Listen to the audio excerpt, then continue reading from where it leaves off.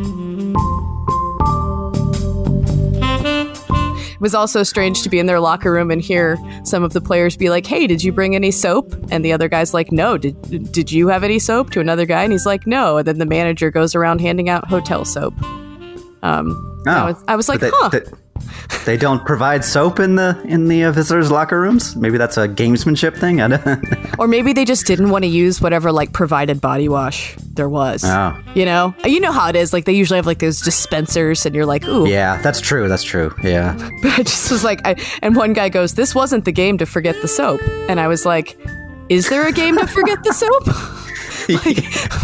I mean, maybe a home game because they probably have extra soap there, but I don't know that there's any game that I'd like to forget the soap. Welcome to an ACC podcast. I'm Lauren Brownlow, and State, just. Okay. To be fair, I agreed to have. Well, I didn't agree to have. Geez, I asked Stephen Muma from Backing the Pack to come on with me, and I even said, "So don't get on me for a jinx." I said, "Rain or shine," so to speak, like because I felt like this was a big game in the context of State's season for a lot of reasons. I don't know that I expected it to go quite like that, Stephen. Against North Carolina. How are you? Not well, no. I mean, I guess at this point, the one thing that I can say is I'm never surprised when something like this happens against North Carolina and Roy Williams. But yeah, that was pretty rough. That was painful. Like literally as I'm sort of watching them like awkwardly try to hide like a pee stain on their pants and like as the game's ending, right? Metaphorically speaking, of course.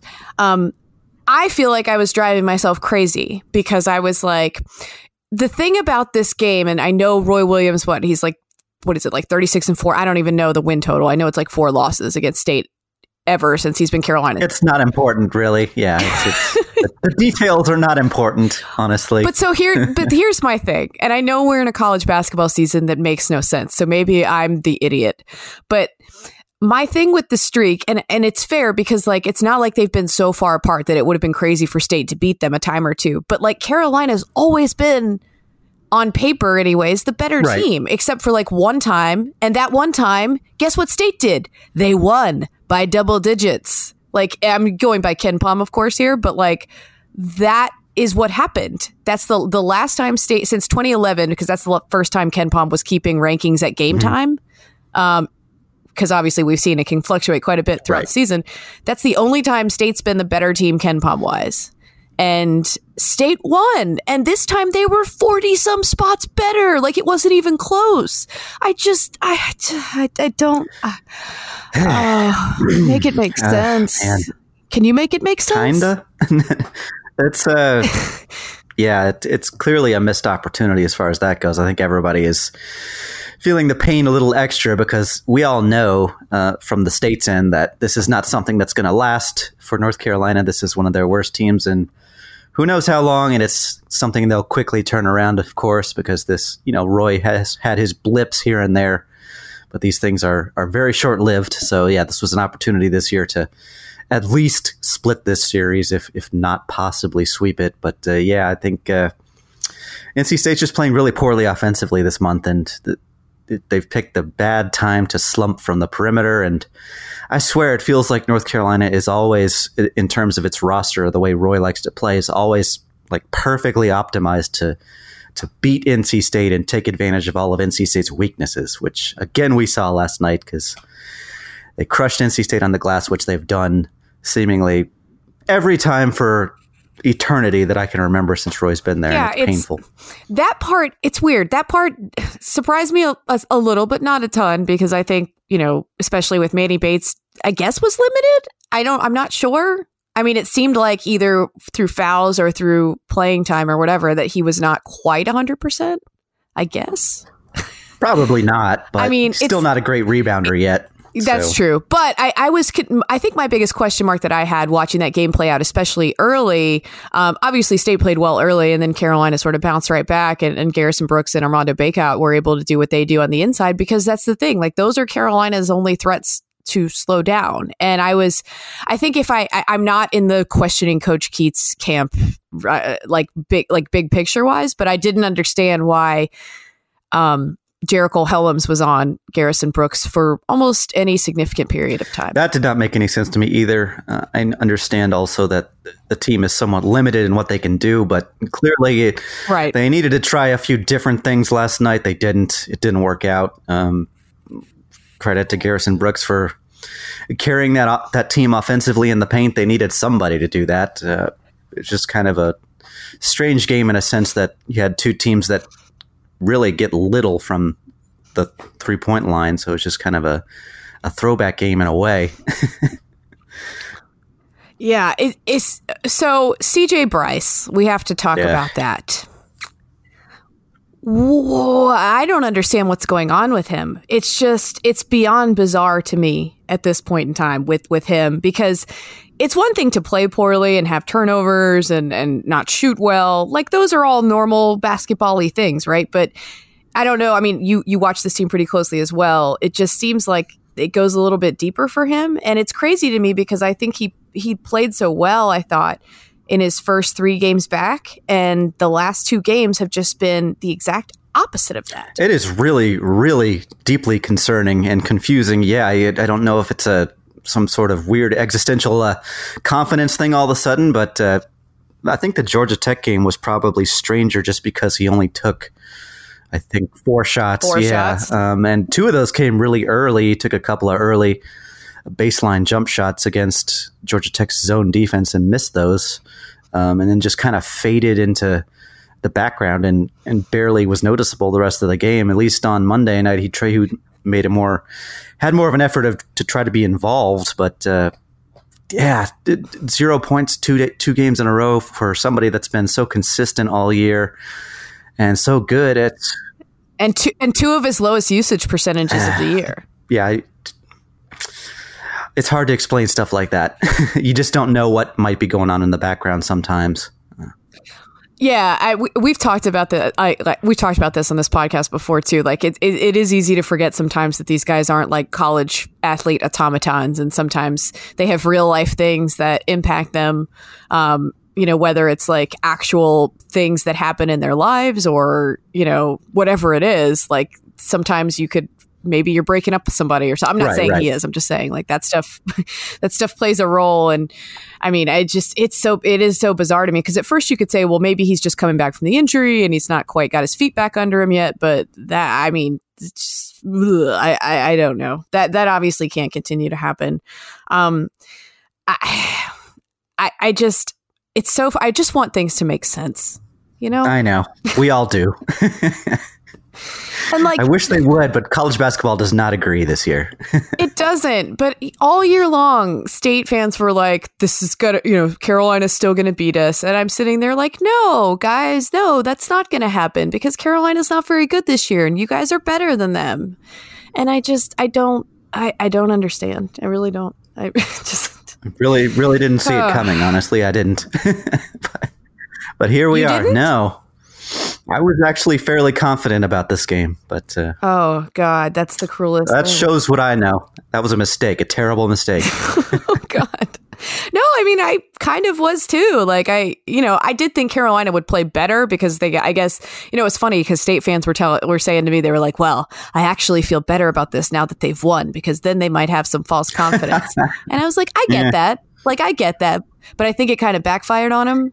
Yeah. I think that's for sure. Because now they had real life confidence after that. And that's the thing. The weirdest thing to me about this game was that at the end of it, it seemed like State and Carolina had sort of switched demeanors, I guess. Like, State looked like the team where nobody wanted to shoot. And that was what was really surprising to me. I think that was the most surprising about the way the end of that game played out, because Carolina has coughed up leads. Like, it's happened. Sure. I've seen it with my own 2 eyes. Like, and it just seemed like Clemson made history doing it. Yeah.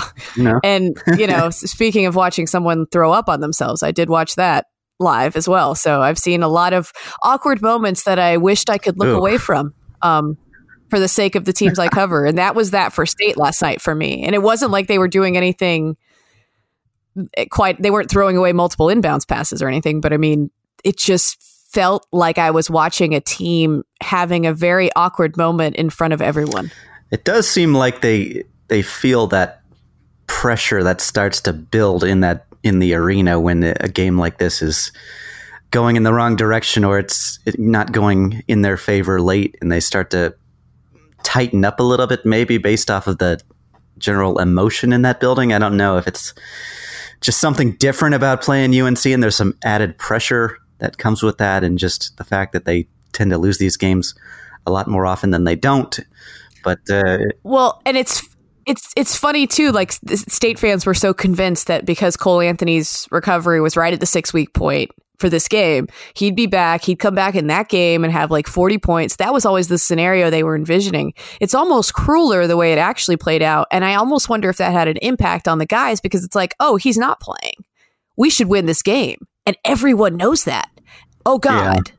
Now what do we do? That is certainly a possibility pre-game for sure. Maybe there was a letdown as far as that went. And, maybe it was just they came out and played well initially. And once Carolina fought back and it became clear that they weren't going to go away, then that became kind of more like an uh-oh moment. You mentioned the pressure in that building too, and that's something that I think is always palpable, not just against Carolina, but it can be against other teams too. And I've always been fascinated by the psychology there of like the chicken or the egg thing, right? Where it does feel like it's contagious at times, where the dread that State fans feel, or the angst and it feels, I can feel it. So I feel like they have to be able to as well.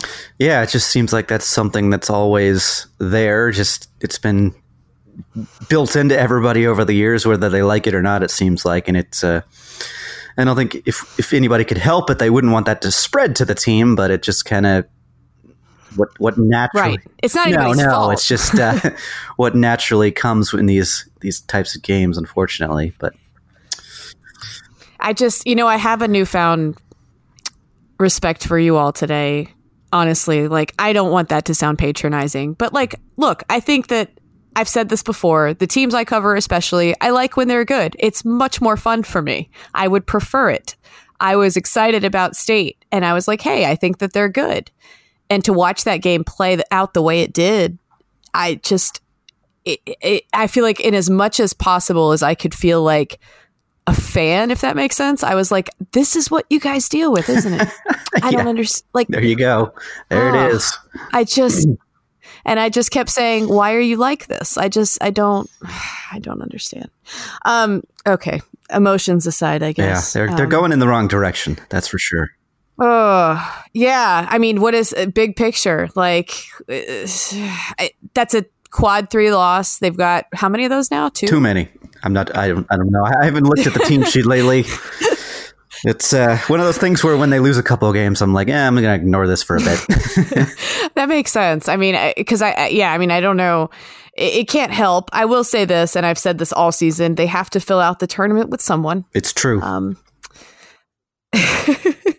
And State, thank goodness for that. And State has obviously put itself in a much better position with its non-conference schedule than it did a year ago. So there is a little more margin for error. But I think now going forward for State, the issue is going to be, I guess, those elusive quad 1 wins, right? Especially with taking some quad 3, losses. Yeah, once again, that's the problem at this point, is there's just no real headlining win at the top of the resume that you can just say that this is a big marquee W. This is clearly a tournament team. They beat Team X. And there's fewer opportunities, of course, for those because the ACC is just not quite where we're used to it being this year. Right. So that doesn't help. I mean, it's kind of a give and a take where you could pile up a good conference record, but you may not have a ton of good wins in there, which hurts. And although in like the weirdest, cruelest twist of fate ever, as sure as I am sometimes that State's not going to play up to its potential against North Carolina, I'm equally sure they will play up to their potential against Duke when they play them at home. It does seem that way, which is okay. I mean, I can take that as a consolation. So that's nice. And the schedule is favorable in the sense that NC State doesn't have a return trip to Louisville or Florida State this year. So those opportunities against some of the better teams are again there, but question is, can they take advantage? And the way they're playing at the offensive end right now, I'm just not sure. I'm just not sure that they're up to it. They've got some significant issues to work through right now. So the most common critique, this is just going to get us to Keatts and Kevin Keatts. And I like Keatts. I think he's still sort of settling into his role as a coach on this level, as opposed to coaching at UNCW, because I think they're two completely different animals. But I feel like I've seen growth. But I guess, like, what offensively do you think that they can sort of tweak and do, or is there anything? Like, is it player execution? Is it something that you think they can tweak offensively to get things going a little bit? Like, what do you think it is? I think primarily it's just the execution and the lack of shooters on this team. I'm not sure there's anything that you can really solve with system changes or with just calling different plays or maybe shuffling who is on the ball, who's off the ball. It just feels like there's not enough perimeter scoring on this team for them to consistently shoot at a decent percentage. And they're probably better than they've been this month. I think they're at like 26% or so from 3-point range since January the 1st. It's something ugly. It's pretty gross if you look at their last handful of games. It's been a real problem. Some of that is just Braxton Beverly is still not 100% with his back injury. Markel Johnson, another one of those, please make sense situations where he's just kind of struggled all year long after having such a great junior year. He's just not built on that whatsoever, and just not a lot of reliable perimeter scorers on this team, and that's been costly at this point. Yeah, no, I'm with you. I want to hit a little bit of what happened over the weekend. I wanted to wait for the big Monday, partially because I know, the Kobe Bryant, death and the helicopter crash and all the lives lost there was something that was understandably on everybody's minds Sunday and Monday. So, and then obviously I thought, I did think this was a big pivotal game. North Carolina, I think they just wanted to win basketball games. And the one thing that struck me for them was they looked at least like they were having fun playing basketball, which is new for them this year. And I was happy for their guys in that sense, because they've just looked so miserable all season. Although, every time Brandon Robinson touched the ball by the end of the game, I was cringing for him, because he was just he was playing football out there, and at his size, that's quite dangerous.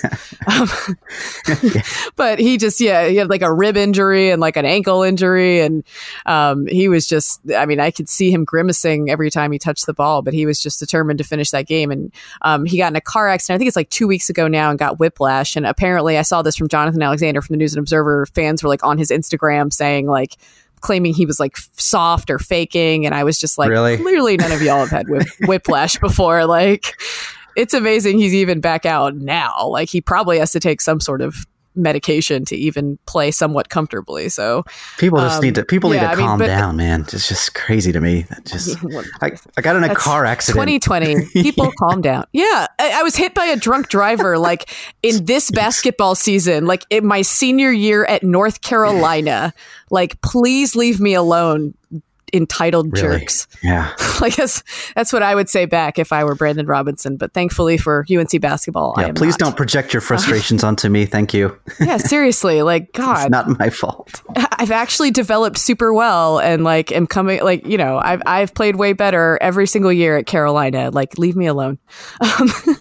But yeah, honestly, they've obviously winning is fun for them and everything else. I don't know what it means. I don't think it necessarily means anything. I was surprised.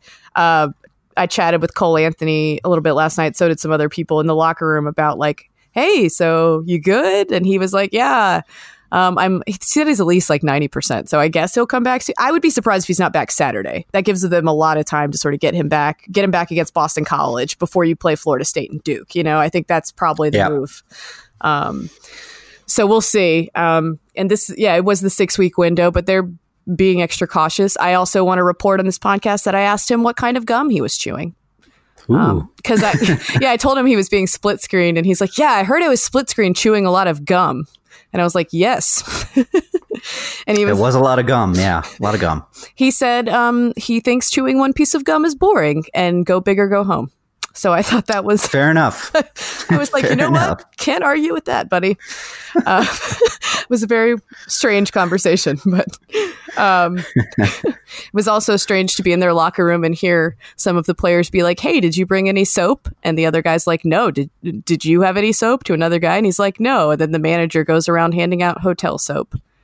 I was like, They don't provide soap in the visitors' locker rooms. Maybe that's a gamesmanship thing. I don't Or maybe they just didn't want to use whatever like provided body wash there was. Oh. You know how it is. Like they usually have like those dispensers, and you're like, ooh. Yeah, that's true. That's true. Yeah. But I just was like, and one guy goes, "This wasn't the game to forget the soap," and I was like, "Is there a game to forget the soap?"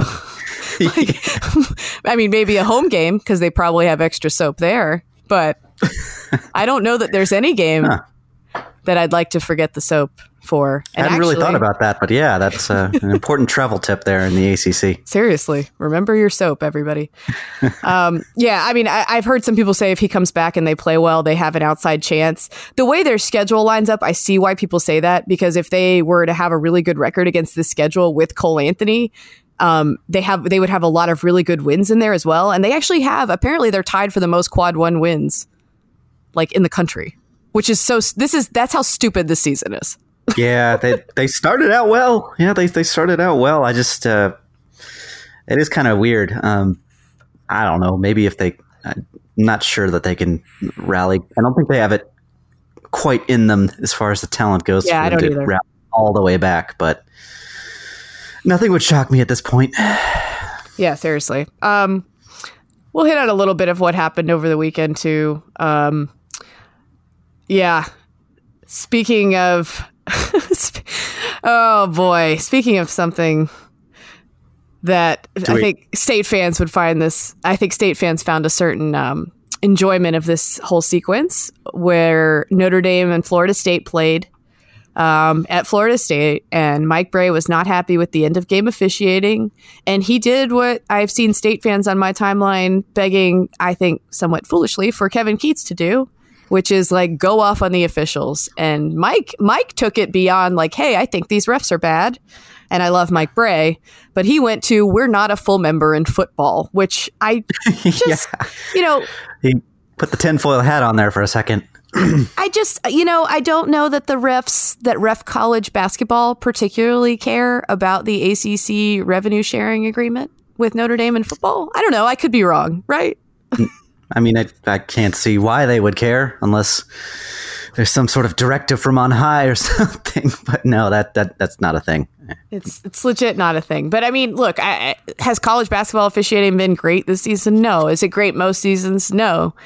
Is it worse than usual? I don't know, maybe. But I get so weary at times from just like this over-analyzation we do of over-analysis, I guess. Not analyzation. I don't think that's a word. Over-analysis. It is if you want it to be. Well, there you go. That's this college basketball season anyway. But I think we fixate a little too much on it. And I get why fans get frustrated from time to time, but it's like, hey, Mike, buddy, sometimes you can always explain things with incompetence, but I know people were very excited to see him go off on the refs. I did think it was interesting. They reprimanded him publicly and then fined the institution. Like, I wonder if they feel like that's supposed to be a deterrent where like, uh-oh, you got mom and dad mad at you now. Like they fined your parents and not you. I don't know. I guess. Yeah, that was confusing to me also. That didn't make any sense to me, but good for Mike Brey, I guess. Sure. But I agree it would be silly to just go off on the refs like this for Kevin Keatts or most anybody else who doesn't have tenure in this league in particular. Just doesn't seem like a particularly good idea to get on the officials' radar like that. Yeah, like, guess what? They're human beings at the end of the day. Like, do you really think going off on them will make them go, we should give that team more calls? I should just dramatically improve overnight. Now that I think about it, yeah. I should give their players the benefit of the doubt because this guy just called me incompetent. That should work, right? It meant a lot to me when he said that, yeah. If anything, that'd make me want to, like, as a human, because I'm a terrible person, it would make me more inclined to just, like, give a blatantly bad call against your team and then just, like, stare the guy down. Like, All right. Exactly. That's you want what to I talk would bad worry about me about. in public? Yeah. Like, As a state fan, that's what I would worry about. Yeah. send your tape to the league.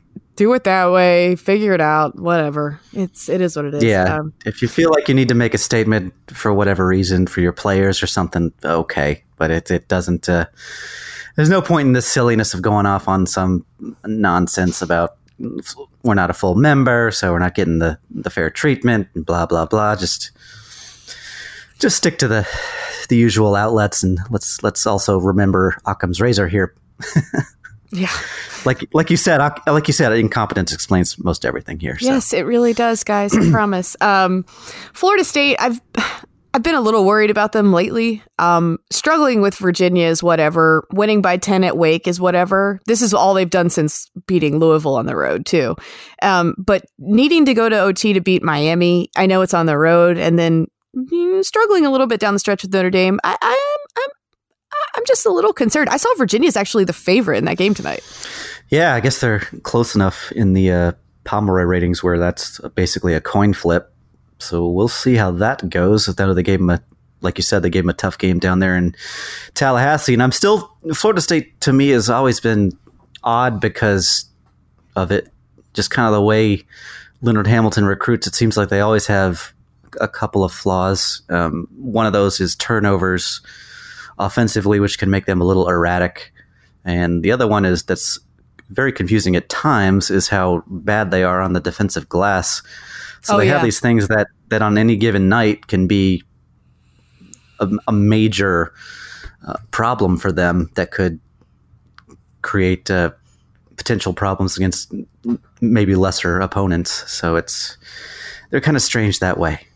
Yeah, they are. And I mean, it's weird. I mean, Virginia had 18 turnovers against them. Like, that game shouldn't have been that close, but Virginia actually shot uncharacteristically well in that game. So that's probably part of it. But yeah, I'm actually like, I've said this before. I'll say it again. I'm still surprised at how Virginia players, struggling as much as they do to shoot, continue to like defend the way, like to play as hard as they do defensively, because I feel like human nature would just dictate that it's like, screw it. We know we're not making any shots, like.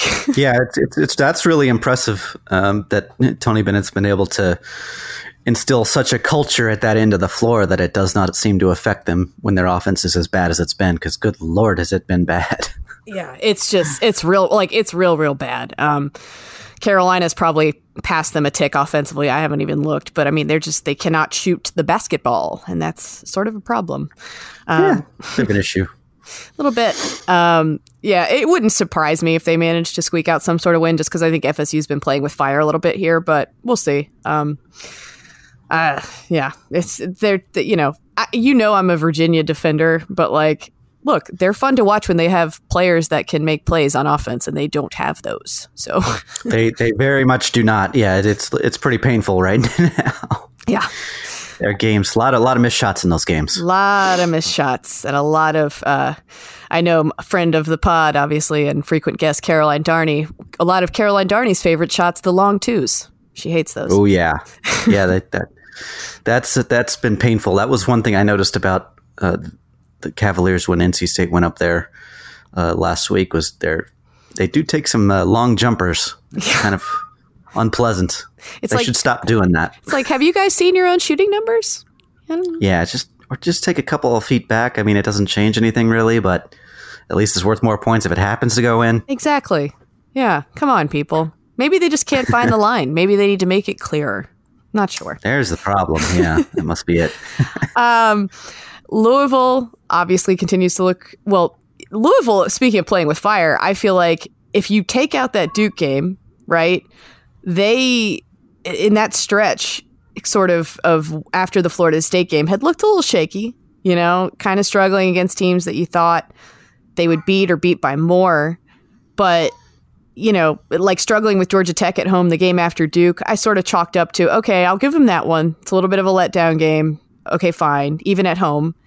But then they take care of Clemson. So maybe Louisville is who I thought they were when they won at Duke, because that was probably as impressed with a team as I've been this year in a game I've seen in person. They definitely looked the part of the best team in the ACC on that night. but yeah, I agree. It's hard to tell with them at times.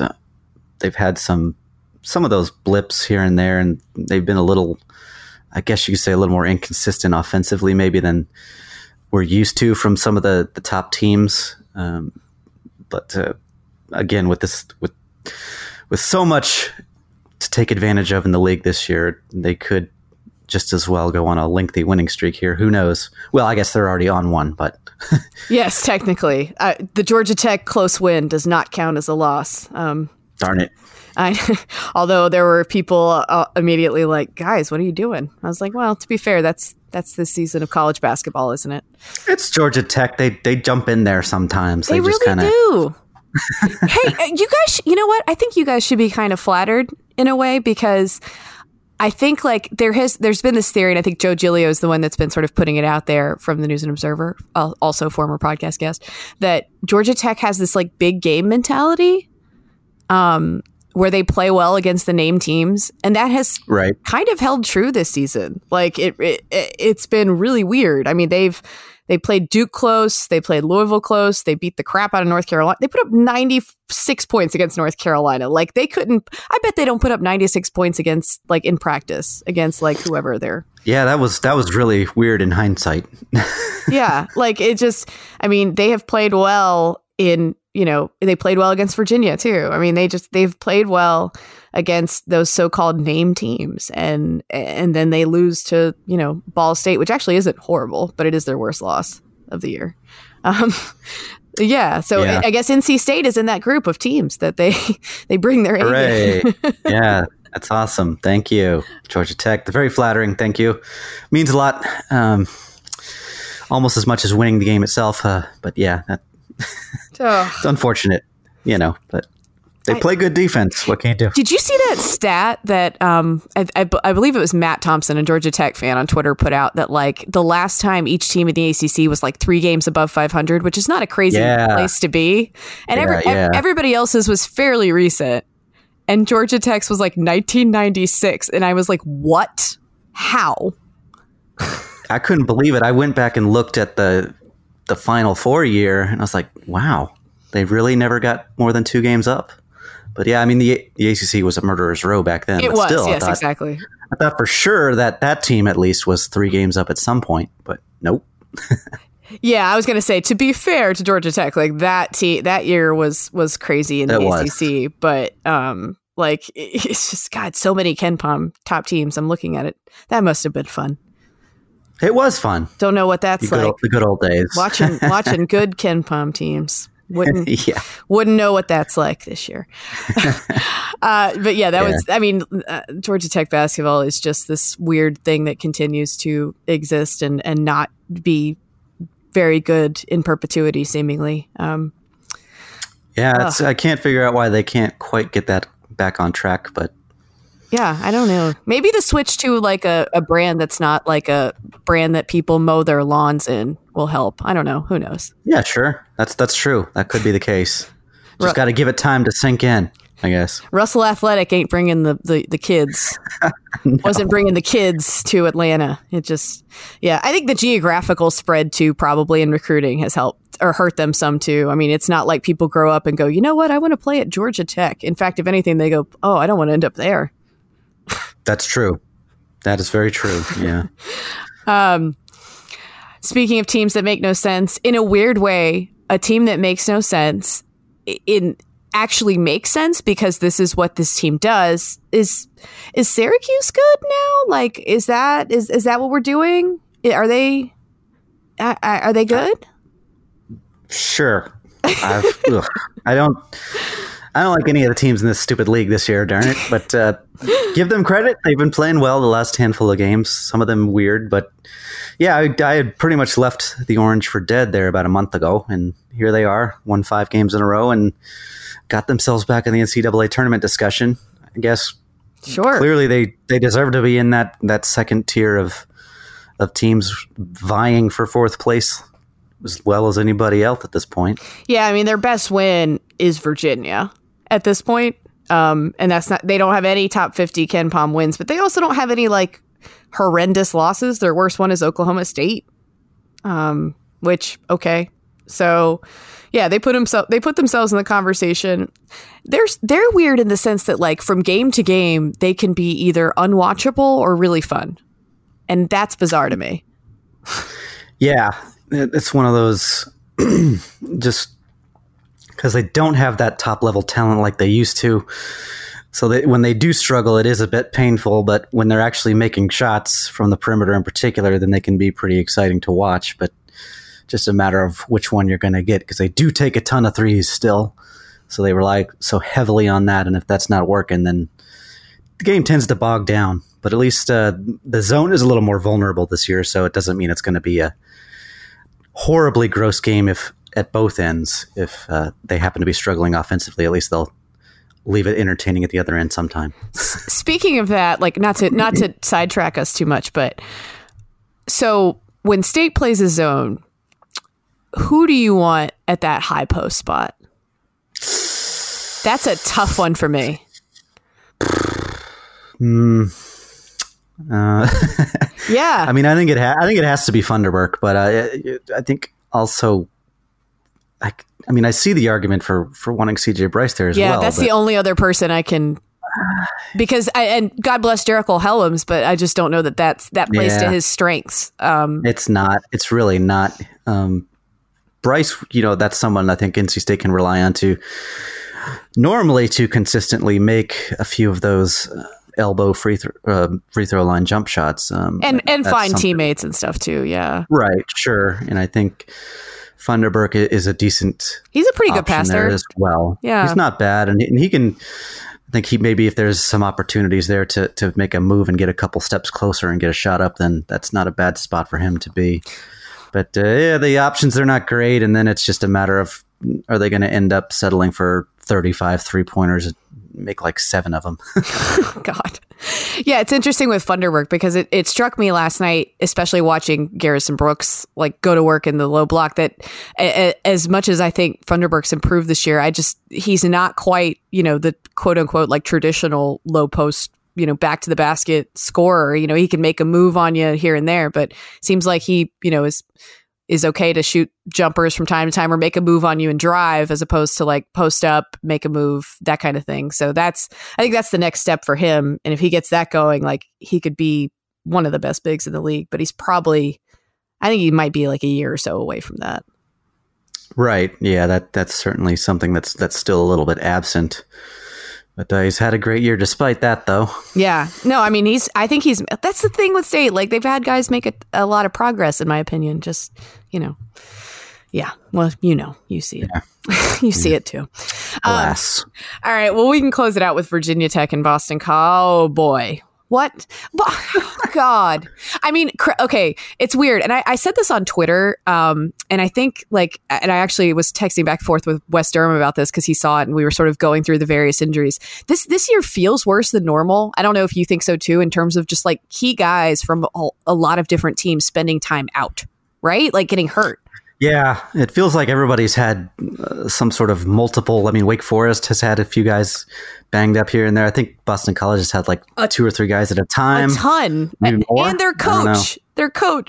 Yeah, he had microfracture surgery and was like coaching with a big knee brace on at Duke. And I was just like, man, you're better than me, Jim Christian, because I would just be like, yeah, hey, can assistant X do this? Like, bummer. Yeah. I just want to lay Especially out. That game might have been, with that game I'd have used it as an excuse to not even travel. Be exactly. Like, we're going to lose that game by 25 points. What's worth expending the energy? But everybody, it seems like, has one thing or another more so than usual. I don't know what's going on. And I mean, I know people don't care about Boston College or Miami basketball, including many of their own fans, but I know. How dare you? But those two teams have been hit the worst. I was, the minute I heard Chris Lykes was missing that UNC game, as badly as UNC had played at times before that game, I was like, oh, UNC's winning this game. Like, I was completely confident. Like, there was just no way they wouldn't. And I mean, for him to miss, like, that sucks. And they've been really banged up too, and they already didn't have any depth. And Boston College is one of those teams that's been like the most banged up, but they also have results that make no sense, and so they infuriate me. I don't like. And Virginia Tech, like, what are you doing, honey?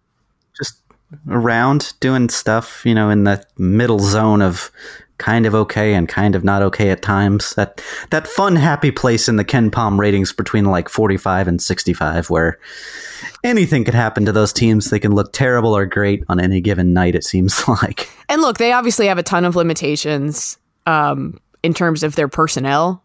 And they've had a great year in spite of that. Look, they have they outperformed everybody's expectations wildly. So, I'm not going to be like revisionist history here, but like just, after that double OT thriller, against North Carolina, I thought they might be able to build on that with like they had Boston College and Miami both on the road, but like you should win those games, and they just looked awful. Can't take anything for granted.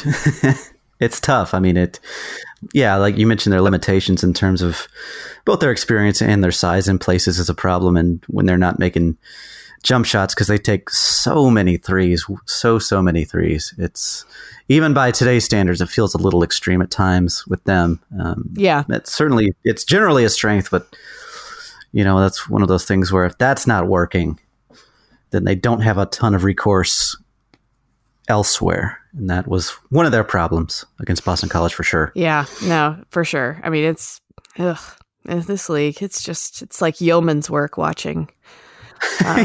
This every week I do the AP Top 25, and I wake up Monday morning and try to give myself like a ton of time to do it because I'm like, I don't know, guys. Yeah, I don't know this year. Once you get past about 12, what order you start to go with. Although it was interesting, I was one of my friends that writes for the AP. We were looking at various ballots, and there was one guy who very clearly like used the KenPom rankings, but like would change teams by like a spot here and there. And it was like he had Florida State below Ohio State. Okay, well, that's just so. That's a little. I mean, I'm as big a booster of KenPom as anybody, but that's a little extreme to rely to. You don't want to rely all the way on the computers and not your eyes a little bit. I mean, come on. I was just cracking up because it was very clear that like because we were lining it up against the KenPom, and I was like, "Yep." He just like he would have like one team was 20, and he'd have them like 21, and I'm like, "You're not sneaking this past us. We can sneak." In a way, I kind of respect it. He had Purdue ranked, which no one else did, I mean, if you're going to be lazy about filling out the AP poll, that's probably the best way to do it, at least. It's like the best form of, it's not plagiarism exactly, but it's like it's like the plagiarism where you like copy a sentence, but you change like 2 words and you're like, I changed this sentence. It's completely new now, yeah. Oh my God, Georgia Tech is, I just saw Georgia Tech is playing Morehouse on Wednesday, or on Tuesday, tonight. Why? I noticed that when I was looking at them last week, and I was like, that doesn't help. No. But now we'll see. We'll put to the test if they can score more than 90 some odd points against Morehouse. What they're going to score? No, they're not. They're not going to score more than they did against UNC. That was the most points they've scored against a Division I team in the Pastner era. Wow. Of course, I think that's still Carolina's second highest point total of the year, and they didn't even hit a field goal until the 6:49 mark of the first half. College basketball is ridiculous this year. It makes no sense. March ought to be fun, at least. Define fun.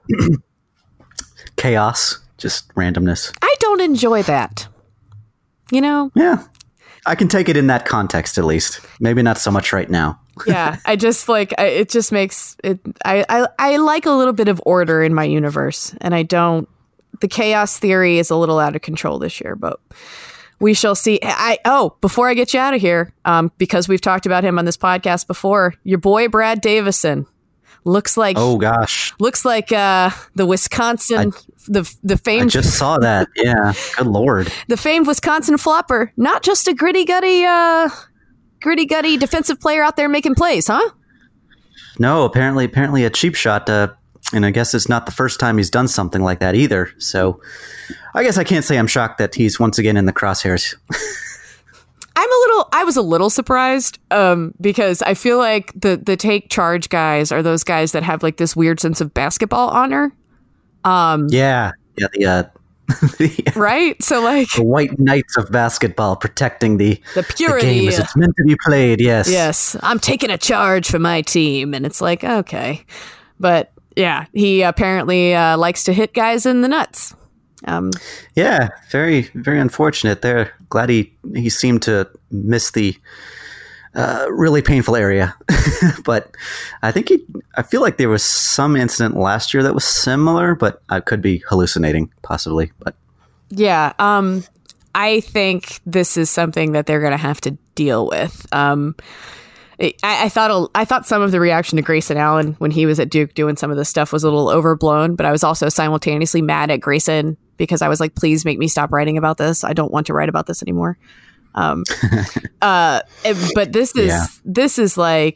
this seems to speak to some level of premeditation that I don't even think Grayson would have in those moments. Like, yeah, it does.